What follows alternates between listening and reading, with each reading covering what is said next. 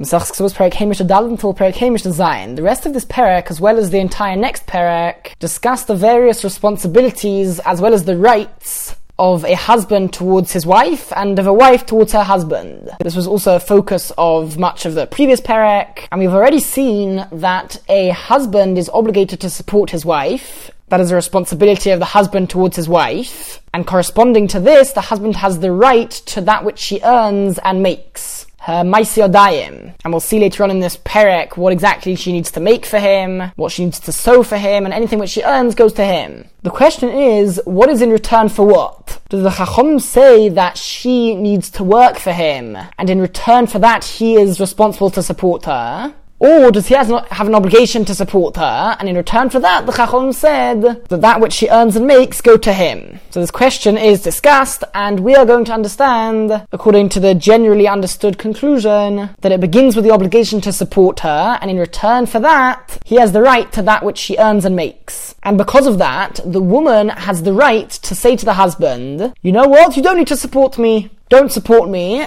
And then I won't need to give you anything that I earn and make. If she chooses to do so, she can say I'll support myself, she may do that, and then she can keep her Maisi Odayim for herself. Now, as well as this right and responsibility which are in exchange for each other, we're going to learn later on in this Perek that as well as supporting one's wife with the food and clothes which she needs, the Chachamim also obligated a husband to provide a certain amount of money for his wife each week. And in return for this, if a woman earns or makes more than she is obligated to, that also goes to the husband in return for this money which he gives her each week. And it follows therefore that she can do the same thing. She can say, don't give me that money, and then the extra amount which I make above that which I'm obligated, I'm going to keep for myself. Now, Mishnah is discussing a case where the woman told her husband that you don't need to support me, and I'm going to keep my Maisi Odayim. So once she says that, the husband effectively has no rights over her Maisi Odayim. And therefore, Hamakdish Maisi de Ishtoi, one who makes his wife's Maisi Odayim Hekdesh means something belonging to the Beis Hamikdash. So if he declares that his wife's Maisi Odayim, he's making Hekdesh. He's giving it over to the Beis Hamikdash. Now, it's forbidden for anybody to benefit from something belonging to the Beis Hamikdash. The question is this Hekdesh valid? Says the Mishnah, since he has no rights to her Maisi Odayim, she can continue making her Maisi Odayim, and eat, meaning she would support herself, because we're talking about a situation where her Maisi Odayim belong to her, so that means she's supporting herself. But the point is, she can make Maisi Odayim, and that which she makes and earns, she can benefit from, and they belong to her. They don't belong to the Beis Hamikdash, because since the husband has no rights to her Maisi Odayim, he has not got the power to make them Hekdesh. Now, when one's wife dies, he inherits her. And of course, part of that inheritance is her Maisi Odayim. That which she made and earned, he would inherit. Now, what happens in the case which we just described, once the woman dies? The Maisi Odayim which she inherits, is that considered to be Hekdesh now? Because now he does have the power to make that into the Beis Hamikdash's property. And that was always going to be the case, that as soon as she dies, he would get the Maisi Odayim. So the question is, when he made it Hekdesh originally, does that declaration have effect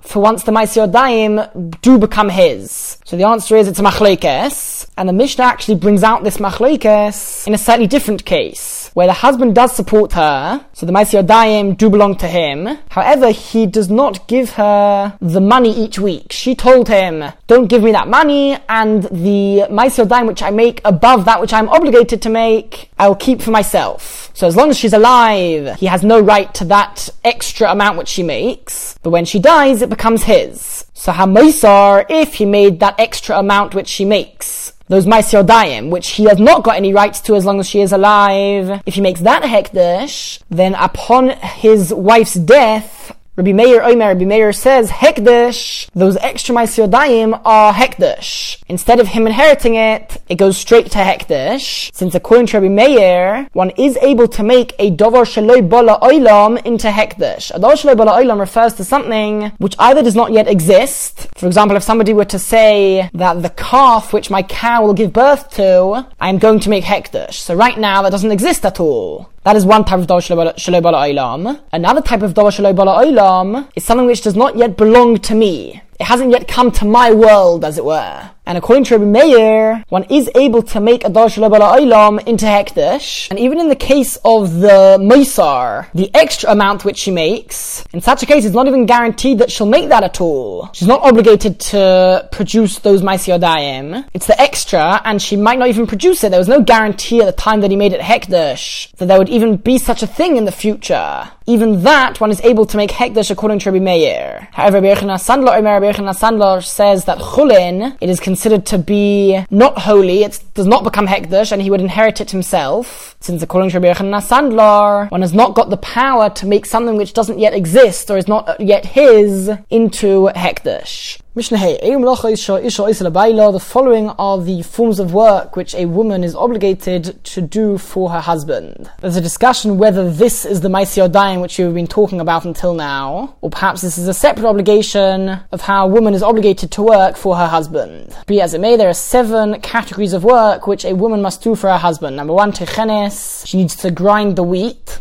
And that really includes all of the processing of the wheat from after the harvest until it turns into flour. V'oifan, she needs to bake bread for him, u'mechabeses, and wash clothes, muvasheles, cook, u'minikos bana. She needs to feed and nurse her child, matzas le'amita. She needs to make her husband's beds, v'oisa batzemer, and work with wool, weave things, as we will discuss later on in this perek. So this is the basic obligation of a woman for her husband. However, if the husband has enough money to hire workers and maids, then his wife does not need to do all of this, and therefore if the woman brings in to the marriage a maid or enough money or property which the husband can use to buy and hire a maid, and the truth is it doesn't have to be that she provided the money for that. If the husband is already wealthy enough to provide for one maid, then the same would apply. She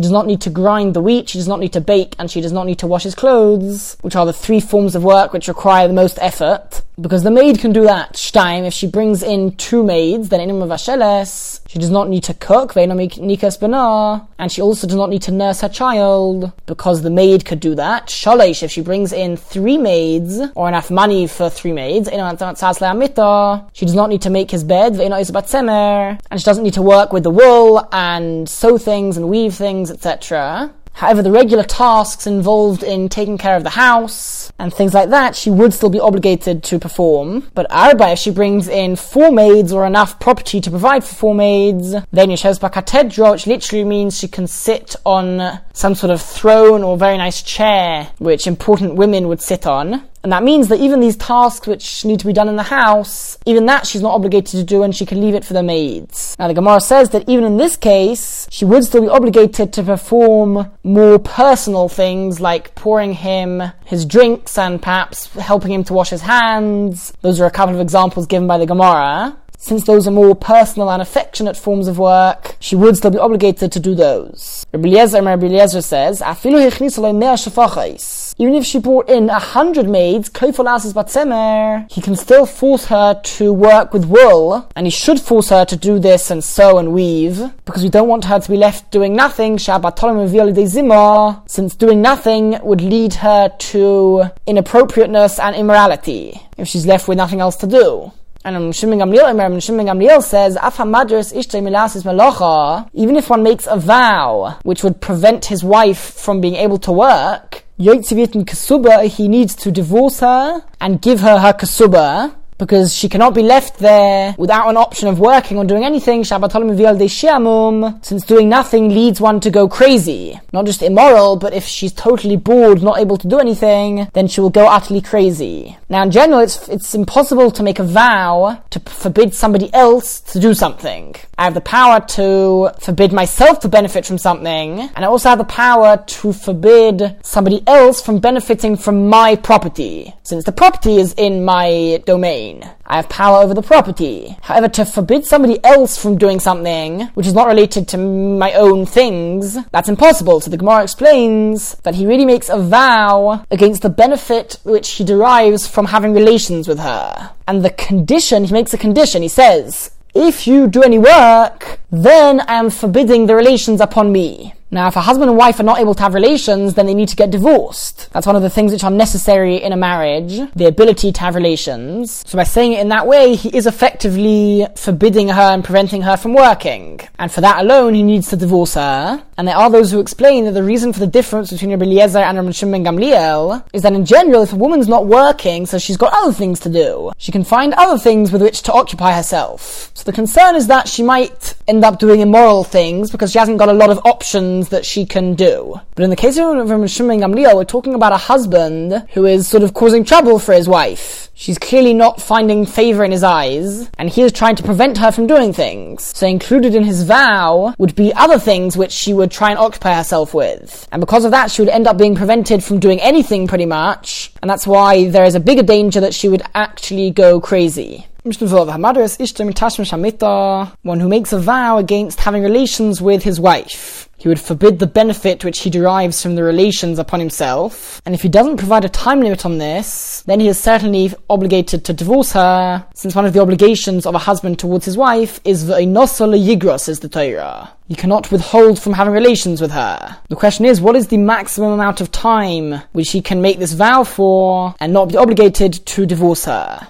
Beis Shammai say it's 2 weeks, so if he makes the vow for any longer than that, either he needs to find a way of annulling the vow by going to a Talmud Chacham, who has the ability to annul a person's vow, and if he can't do that, then he will need to divorce her. Beis Shammai learned this from the longest time which the Torah forbids a husband and wife to have relations with each other. After a woman gives birth to a baby daughter, she is tomei for a period of 2 weeks, during which it is forbidden for her to have relations with her husband. So we see that that is considered bearable, because the Torah itself forbids that for a period of 2 weeks. However, Beisol say Shabbos Achas, the maximum amount of time which he can forbid the relations for is 1 week, and then he will be obligated to divorce her, since it's not very common for somebody to give birth to a baby daughter, whereas one might vow against having relations with his wife quite often. And Beisil learned their amount from a woman who is a niddah, which is a type of tumah which a woman would have for 1 week, during which it's forbidden for them to have relations. And since that is common, that occurs every month, the woman becomes a niddah for a week. So that is what the Torah considers to be bearable for the wife. So that is the maximum amount of time which he can forbid. Now we're going to see in the second half of this Mishnah that there are certain people who are obligated to have relations with their wife far less often than once a week. So anyway, they generally wouldn't have relations within that week. So why would he already be obligated to divorce her? The Gemara explains with an interesting psychological answer that as long as it's not forbidden for them to have relations, so the woman is always thinking that possibly we'll have relations sooner than he is obligated. So it's true that in general we have only once a month, for example, because that's his obligation, but maybe he might choose to have relations sooner. And because of that, it's considered to be bearable for her, and she can take that for a longer time. But in a case where it's forbidden for them to have relations, she no longer sees any possibility for them to have relations sooner, and then it's already considered unbearable. So that's an interesting point which comes out of the Mishnah. Alright, hatalmidim, which literally means students. This refers to people who learn Torah and don't work. They are allowed to go to another city in order to learn Torah without receiving the permission of their wife, shleishim yom, for a maximum amount of 30 days. Whereas hapoyalim, workers, Shabbos Achas, they can only leave for maximum 1 week without the permission of their wife. Now, we brought the pasuk earlier of v'einoso leyigra, that he cannot withhold from the relations which he needs to have with his wife. Now, the word einoso literally means her time. And we learn from there that there is a fixed period of time during which one must have relations with his wife. Meaning how often he needs to have relations is fixed according to the Torah. However, the Torah didn't specify what exactly that time is. Rather, there's an interesting concept where the Torah left it for the Rabbanon to fix how often that is. But the obligation is mid'oraisa. The Chacham just have the ability to define the extent of the obligation mid'oraisa. So the Mishnah says, the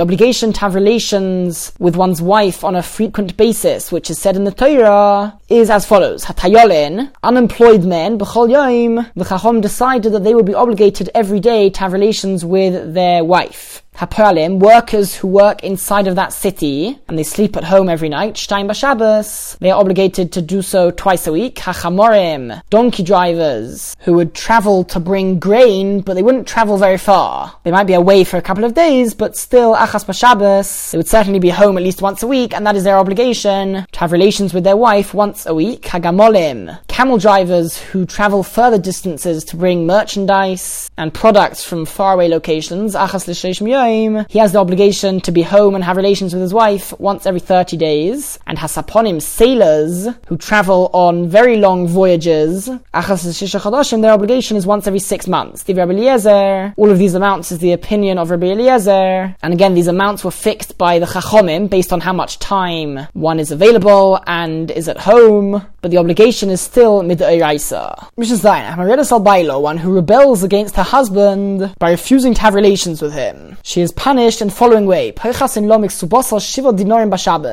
reduce from her kesubah 7 dinar, 7 zuz, each week. So the kesubah is either 200 or 100 zuz, unless they added a tosefes kesubah, the additional added amount to the kesubah. But either way, every day, 1 zuz is deducted from her kesubah. So that equals 7 zuz, which is the same as 7 dinar each week. Rabbi Yehuda says, Shiva tarpa ikin, it's 7 tarpa ikin, which is 7 half dinarim. So it's half the amount. Rabbi Yehuda is more lenient on the woman. Ad masayu peiches, until when does he deduct from the kesubah? Ad keneged kesubasa, until the amount corresponding to the kesubah has been reached, when there's nothing more to deduct, so he can't punish her in another way, and there would be no more kesubah, so he would need to divorce her, and she wouldn't be receiving any money from the kesubah. Rabbi Yossi says, he always continues to deduct, even once they've reached the stage where there's no more kesubah left,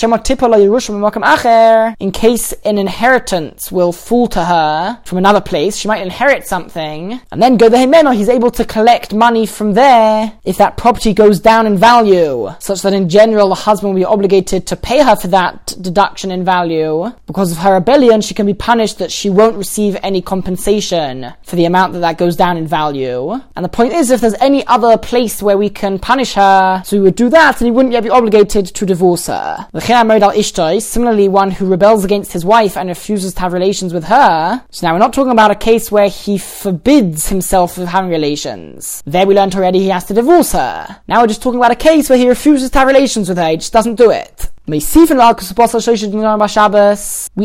to her kesubah 3 zuz each week. It's 3 half zuz. And the reason why there is a lower amount for a husband who refuses to have relations is because out of the husband and wife, the husband feels a bigger need and suffers more without having relations with his wife. So if she refuses to have relations, she's causing him more grief, and so she is punished more, and we take away 1 zuz every day, or 1 tarpik according to Rabbi Yehuda. But when the husband refuses to have relations, his wife suffers less, and therefore we only add 1 half dinar each day, or 1 half tarpik, which really should be 3.5 dinar each week. However, it's only 3 dinar each week because it's forbidden to earn money on Shabbos. Since here we're adding on to her kesubah, we're not taking away, we're adding on, we're effectively paying her. And so we can't pay her for what happens on Shabbos, and therefore she only receives an extra zuz each day, which is added on to her kesubah from Sunday to Friday, and therefore that equals 3 zuz altogether.